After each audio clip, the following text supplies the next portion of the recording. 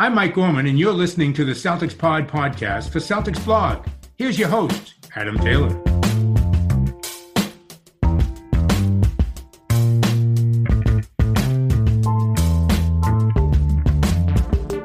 Yeah, happy Wednesday, everybody. I'm joined by Mr. Wayne Brown, Mr. Tim Shields. This was a tough loss, but we're going to try and do something a little bit different. We're 3 games into the bubble. We've seen the Celtics win. We've seen them lose. We've seen them lose ugly, and then we saw them lose scrappy last night. When we saw them win, it was pretty, but it was still tense. So we're going to take a look at what we think they've got versus what we think they're missing as a team. Who wants to start? I mean, I've got my points that I want to touch on, but I want to give one of you guys the floor to really get this thing rolling. I think Jay King talked about it a little bit. One thing I've noticed across the board so far of what they're missing, and I don't know if can be pinned down to one player or a specific piece, but if you look at the way they're playing defensively, there's something lacking. Jay King posted a tweet about saying right now the Celtics, out of the 22 teams in the bubble, in terms of defensive rating, we're 21st out of 22nd. Or 22 rather. So I don't know exactly what's wrong with the Celtics team. I don't know if it's intensity, if it's not picking up defensive switches, if it's lapses, but they need to up their game, specifically in the defensive department, in order to keep in these games. I think last night, specifically against the Heat, they had a moment where they really, really clamped down on defense, but it was not consistent enough the entire game. Other than that, I think another big aspect they're needing to work on is just having a good ball handler. I don't think outside of Marcus Smart, I really don't feel comfortable giving a lot of minutes to Brad Wanamaker. There was a 20-second sequence last night where he just looked absolutely lost. And I don't know what it is. He gets tunnel vision. Yeah, I have many things that they're missing. They lack the 3-point shooting. You know, it's either on or it's either off. And I just really feel like if they just had one person that just only focused on 3-point shooting, like if that was their thing, they didn't really have to do much of anything but just run off screens, get open, get to your spots, shoot the ball. I just feel like if they had a really good 3-point threat, I think it would fare well to fit the style of offense that they like to run, because this is what they do. Like, they like to shoot threes. It's just that when they're off, and then the Celtics start slow. And that's what you've seen in the 2 losses that the Celtics had. They started off slow, meaning that their shots just weren't falling. They were trying to get to the rim. They couldn't finish at the rim for whatnot. They were getting to the free throw line early in the beginning of the game, and then they resulted to the 3-point shooting, and then the shots just weren't falling. And then it was just like, it's going to be one of those games. Whoever doesn't hit their shots will probably prevail. Like, you know, we'll probably have a chance in this game. Another aspect, and I know we don't like to talk about this, and I know a lot of people like to veer away from this conversation, but if the Celtics can just get one solid, big, dominant player down there to protect the rim, to do whatever it is they have to do, that's high IQ enough to know how to, you know, rotate on defense. For example, if the Celtics found a way to trade for a guy like Jared Allen, who's young, who can come in, who would play that particular role, I think you would see a lot, because the way a lot less dominance inside the paint. And that's where the Celtics start to struggle, because they like to force people to the perimeter to shoot their threes. But when you have a guy that just is rolling to the basket, like when you're defending a Bam, it's really with that type of energy. It's not like he's a slow big and you got time to rotate and get down and not, man. As soon as he gets down to that block, he is trying to go up every single time, and he'll get 30 free throw attempts a game. If they had somebody, no disrespect to Daniel Tice, I don't know, or Rob Williams or whoever, you know, gets in the game, it's just a little bit too much for them. And I think Tim and Adam, I think that's where you see the lapse on defense, because once Bam gets that ball down there and then they collapse on him and it's late and then there's 2 people wide open, he's going to dish the ball out, and then boom, there's a wide open 3-point shot. So defense, I have to agree with Tim on that one. Like, it was weird watching them rotate on D, and then it was just like they just looked lost. Like, the miscommunication was just, there was no communication at all. This is why I say I miss a guy like Al Horford, because he would, you know, we went from Kevin Garnett to some blanks to Al Horford, who just understood defense. Like if they understood the concept of the defense that they were running. And then I think that hurts them. And I think that's why you see the lapses of consistency on defense. I don't want to talk more because I know Adam got like 35 other points. But yeah, I mean, you guys hit the nail on the head, yo. The ball making, and we have to some way touch the bench scoring, because if the bench is irrelevant, that's a tough night for your starters. Yeah, I mean, you guys both touched on something without touching on it that's a really good point. The modern bigs in this era are ridiculously, and we're talking about the good bigs like Jokic, Nurkic, Bam, and I'm leaving Embiid out because he doesn't really have this particular skill in his repertoire. But those other three guys I just named are ridiculously good at passing the rock. They can create plays off the low block. They can create plays from the top of the key, and they can stretch their game out to the 3-point lane, carve you with a pass, or drop a dime on you. And when you're playing against a big like that, like Bam was last night, and you close in on them, as Wayne said, they will just hit ridiculously good dime outside, and there's a 3-point shooter, but you've committed two guys. So now he's found the open man. And when you're as tall as those guys are, you can see the coverage coming, so you can react accordingly. I agree, there definitely needs to be some form of defensive uptick on the roster as it's currently constructed. Otherwise, they're not going to get as far as where they need to be. I think a lot of that's effort. I think a large part of it is communication. There was a sequence in the game against Miami where Kanter goes for a rebound and so does Hayward. And Hayward ends up knocking the rebound through Kanter's legs. Like, that's communication. Just call out board. That's both of you guys going for it. I'm fine with that. You fumbling the ball because neither of you could open your mouth, I have a big problem. So I want more communication, more effort. Rotations are effort-based. It's speaking and reacting and knowing that your man behind you has your back. And so there's a chemistry issue coming off the bench. Does that mean that we need to see some other players get minutes to see if the chemistry issue can be resolved by plugging someone else in? Maybe. Does it mean that Taco Fall should get minutes? Absolutely not. Never in the history of the world will I back that. I'll turn it off before I watch that. Offensively, and I tweeted this out earlier, there needs to be more playmaking off the second unit. Second units played 246 minutes in the bubble. In them 246 minutes, they average one assist every 10 minutes. One assist every 24.6 minutes. That was the statistic of it. So if you're getting one assist every almost 30 minutes, that bench unit can't make nothing happen. There's no shooters coming off that bench either. So what are they offering? If defense is falling apart, which is meant to be what that bench unit shores up, what is that bench unit bringing to the table? And I've been against giving the rookies time during the bubble because I feel like you need to go with the older heads. I'm going to go back on that now. I'm going to admit maybe I was wrong. Throw Draymond in there. Keep Carson. Carson isn't doing nothing. Keep Carson on the bench. I'm fine with that. Bring Draymond in because distribution of the ball is going to be what elevates that second unit's offensive threat. And if buckets are falling on one end, they're going to be full of confidence and they're going to scuttle back on D. And it's kind of going to bleed into the defense. But that assist statistic really sickened me. That blows my mind that they are that terrible at moving the rock. And look, I want to give him the benefit of the doubt, but I don't know what the deal is with Wanamaker. I don't think he deserves all these minutes. And it's tough because last night I was like, why are they putting in Wanamaker? And then you look at it and Marcus Smart fouled out. And I'm like, if Marcus Smart ends up getting hurt or gets fouled out or for some reason they have to pull him off the court and you have to put out Wanamaker, I really don't like that at all. Wanamaker, I feel like, has just struggled. And Korean's what we've talked about before, and Wayne's definitely been on it, where it's like we need to see more Tremont Waters. We need to see Carson Edwards. I agree with the Waters aspect. I think Waters at the very least deserves a chance to earn that role. I think right now Wanamaker has done enough, or I guess not done enough, to justify keeping that part. I think he's put enough reasonable doubt into the situation that you need to be giving guys who can actually help this team sometime. And Wanamaker, I just don't trust to create for other people. He gets tunnel vision. Last night, there was a couple plays where he was initiating it. And I'm thinking to myself, why is Wanamaker leading this play when you've got other playmakers out on the court who can score? Why is he the one driving to the hoop? Like, he's running out there, and I think Brown was out there, or Hayward was out there at the same time as him. Like, he should not be taking this shot.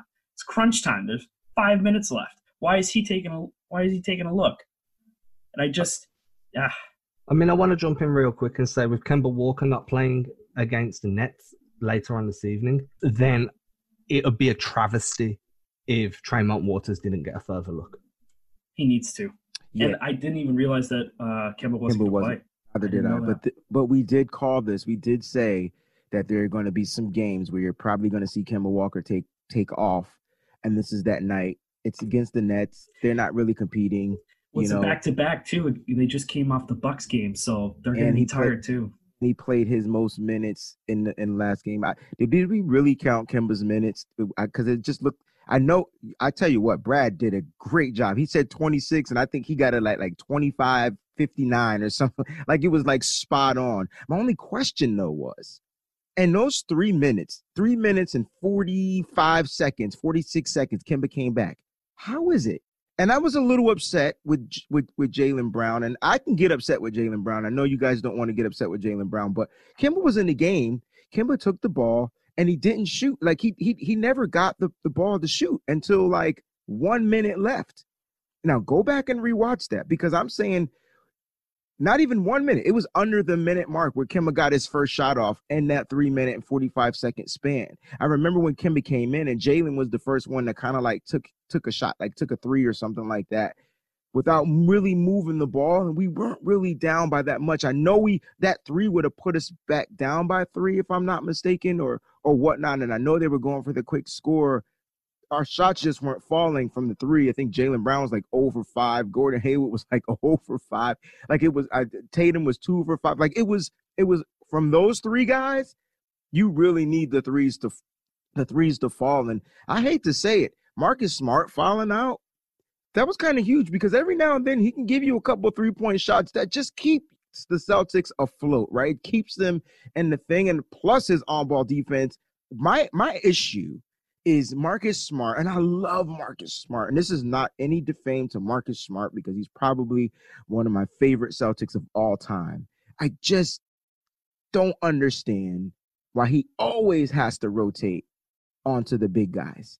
And the good big guys, like, the quicker ones, like the Bams, not saying that they're going to always outbeat Marcus Smart, but they're going to take advantage of the size matchup, and they're going to get these crazy foul calls.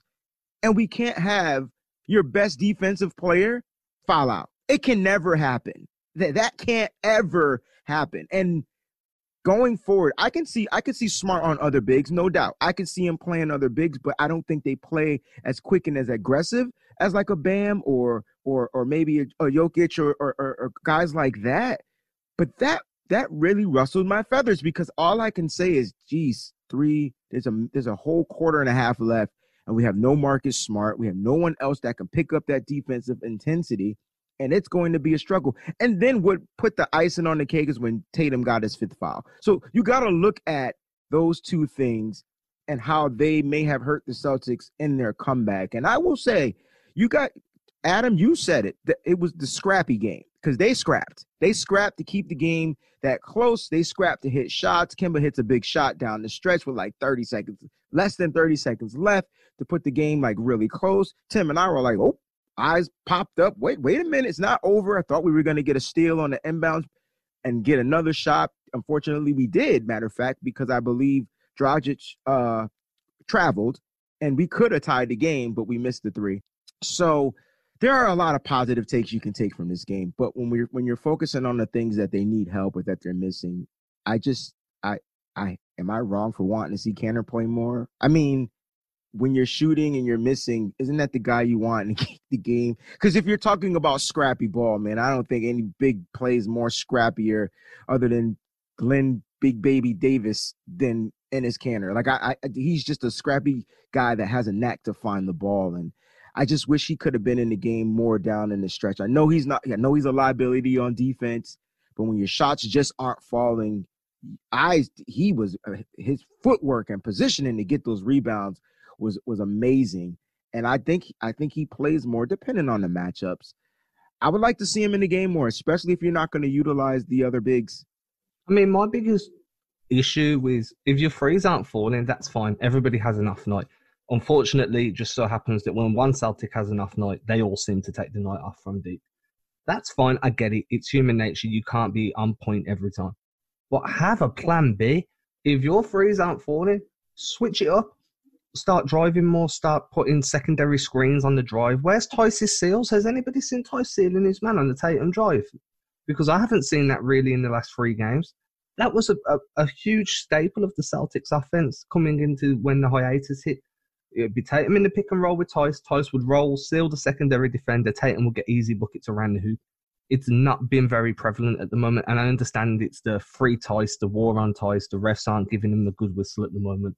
It was a secondary option. If Tatum wasn't able to get hot from deep, then you could run that set 2 or 3 times, get his confidence under him, and then start pushing him back to the mid-range and then back out to the 3-point area. It's the same with Brown. Brown's been the best player for the Boston Celtics since the start of the bubble. I think we can all agree on that. But the last thing you want is everybody playing hero ball. And that's what it feels like at the moment. It's like, you take a free, I take a free. And that hero ball is what cost the Celtics a big run last year in the playoffs. Old habits die hard, I get it. Especially coming back from such a long break and being thrust into games that genuinely matter almost instantly. Less so for Boston because they were already in a playoff space, but you want to try and avoid a team like the Sixers in the first round, regardless of how inconsistent that team's been themselves.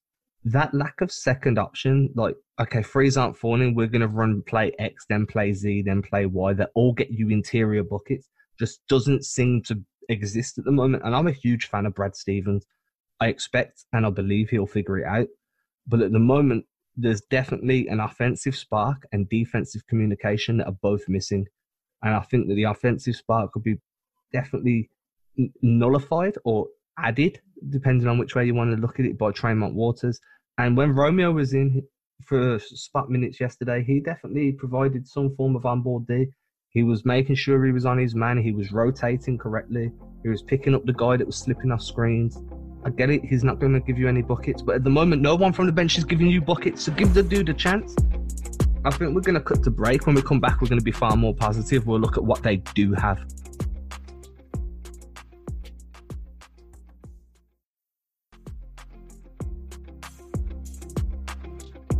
I'm going to start it off. What they do have is 4 bona fide 20-plus a night scorers. What they do have is 2 high-level playmakers in Kemba Walker and Gordon Hayward. What they do have is a bunch of young guys that can make impact with just pure energy.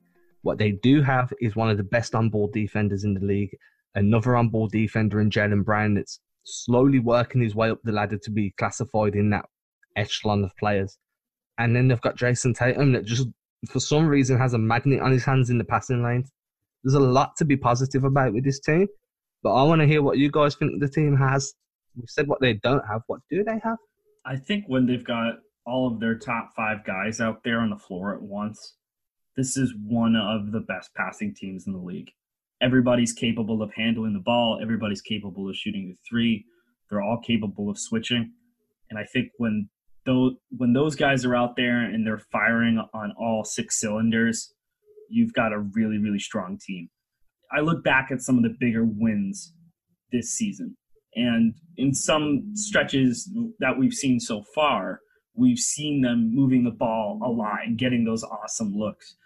And I think that's crucial. And I think that's also, one of the things that when we see the problems on the bench, this is what we think about what their potential is. If this team manages to keep up that kind of playmaking and keeping those assists up, keeping the ball moving the way that they do, it's just going to bring this team to a completely different level. And when they get to that point in a game, it's some beautiful basketball, man. Seriously. Yeah, it's like artwork. It's like Brad Stevens painting a masterpiece when, all of his colors are just like popping. You know what I'm saying? Like, and Tim can relate to artwork, right? Because he does some phenomenal paintings. Listen, they have a lot of positives. And I was saying that earlier on the segment of the show. They have leadership on different levels. And I think the leadership, even though it's still young, it's still a young thing. It's not like it's veteran leadership. even though you have guys that's been in the league for 10 plus years. I just feel like that youth leadership is what's going to make this team do something that I love, and that's be resilient. So when you see a loss like this, and you see a Jason Tatum do an interview, and you don't see him with his head hanging down, and you see a smile on his face, and you see those things. Listen, those are the intangibles that I'll take any day coming from a loss, because that means that they know where they need to they fix their mistakes and adjust. They know where they need to adjust, and they're going to go out there the next time they play, and they're going to find a way to adjust. Just like when they lost against the Bucks, I'm not going to take away from the Bucks and say the Bucks didn't beat the Celtics, but the Celtics kind of like just beat themselves, and they kind of did it in this game as well. No disrespect. They were shooting all day. Miami was hitting shots. They couldn't, one of the tactics I thought was to get Bam to the free throw line. I thought that's what Brad was going to start doing because he was missing. I just think that the Celtics have something called resiliency, and I think that they're going to find, this is adversity for them. They're dealing with their star player not playing the full game and things like that, and you're allowing those young superstars to really blossom. I know, Adam, you said that, you don't see you see Jaylen Brown progressing to be one of those elite on-ball defenders. I think he's there, man. He's a two-way guy, and he is when you said that the Celtics need to have a plan B, well, he was plan B. Because if you didn't watch that man take that ball and try to drive on 3 or 4 people, I still don't understand how it's not a foul. You're going to have to explain how he doesn't get touched by 4 guys going to the paint. I don't know how he missed 4 guys. They just didn't call the foul or whatnot. But he was trying to change the game and get Celtics some type of easy baskets and to get the energy. So those are the things that I love. Their energy, their resiliency, and their young leadership. And I think with that, you're going to see them go a long, long way and possibly win the championship. And that's a high possibility. If you play spades and you got certain cards, that's a high possible for me, because this team is going to figure out ways. And on top of that, like, the Joker is the coach, right? The Joker is Brad Stevens. And I know we get on Brad and we say, oh, why doesn't he make these rotations? Oh, Brad has to be fired. Oh, he just can't figure it out. No, it's not that he can't figure it out. It's just that he's not unleashing his whole deck right now. I mean, it's game 3 of a seeding series. I said this before, I don't think Brad cares where they line up in the seedings. I think they're ready to take on whoever they're going to take on, because not other teams are going to be trying to position themselves at a certain spot as well. And it's just going to come down to who falls where. And I think Brad just wants to go into the playoffs as the healthiest team he's ever had. I think that is his goal. I think his goal is to make sure that everyone is just healthy. So far, the Celtics have not had any, knock on wood, injuries playing these games. And I think his goal is to make sure that continues and keeps up.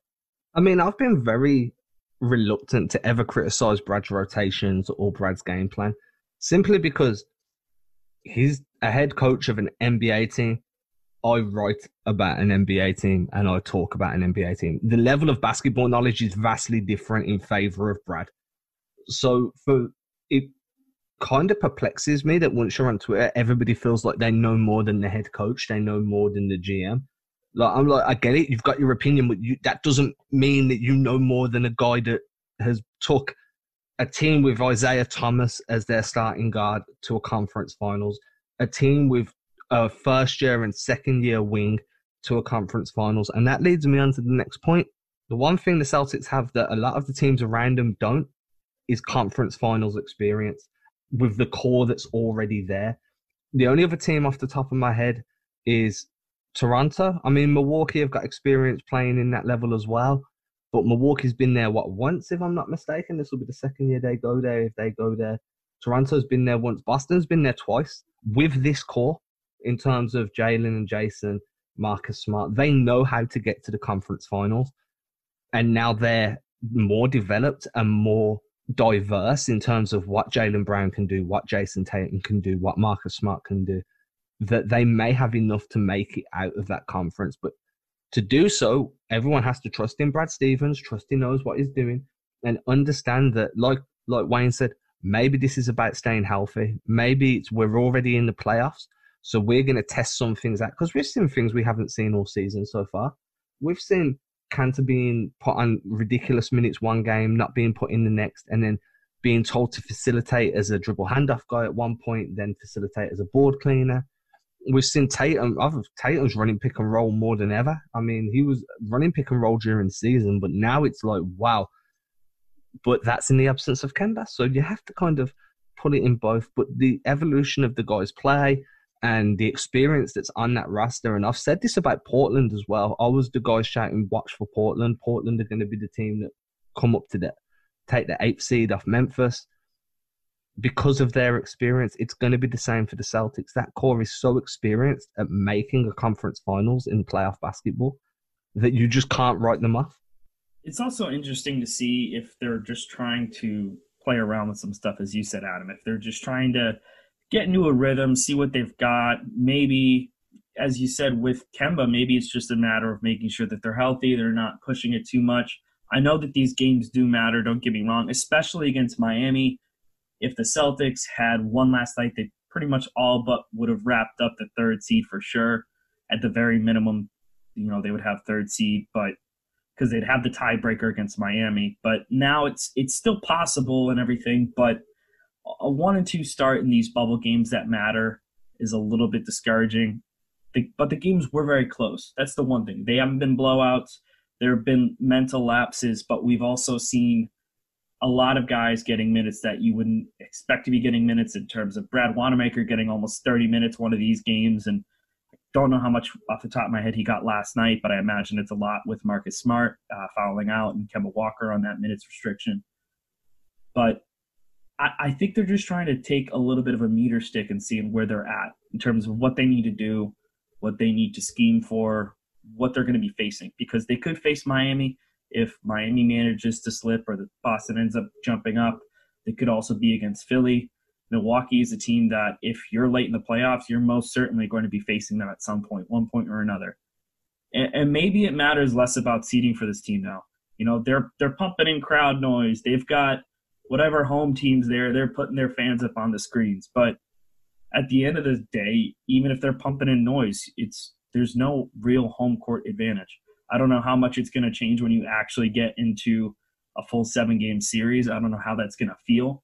But I think right now it's just a matter of seeing what they've got for the rotation guys. And as you said, with this Nets game coming up today, I really want to see some Tremont Waters. I really want to see some Romeo Langford. And maybe we'll see some Rob Williams. We did not see anything from him except last night where they brought him in on trying to defend one of the inbound passes towards the end of the game because he wanted his size. But I think they need to try and give some of these guys a little bit of run. If your main thought process is to try and see where your guys are at, where your team is at scheme-wise, give some minutes to these guys who could potentially come in and give you a shot in the arm of your bench where you really need it. I think that the last thing we need to say, and I think we all agree on this, is it's only been 3 games. If this was the start of the season, none of us would be tripping. Correct. So, agreed. I think there's a lot of positives on the team. I think there's a lot of depth on the team, a lot of switchability on the team. It's definitely going to be interesting to see what type of lineups they run out against Brooklyn. And we'll be able to kind of dive into that and other different aspects of what we're seeing on Friday's episode. For now, I think we've done enough. I think we've gave you guys what the Celtics are missing, what they've got, what they can rely on. So us guys here will be catching you again on Friday. It's which we call Friday over here because yay, it's Friday. And you see what I did there.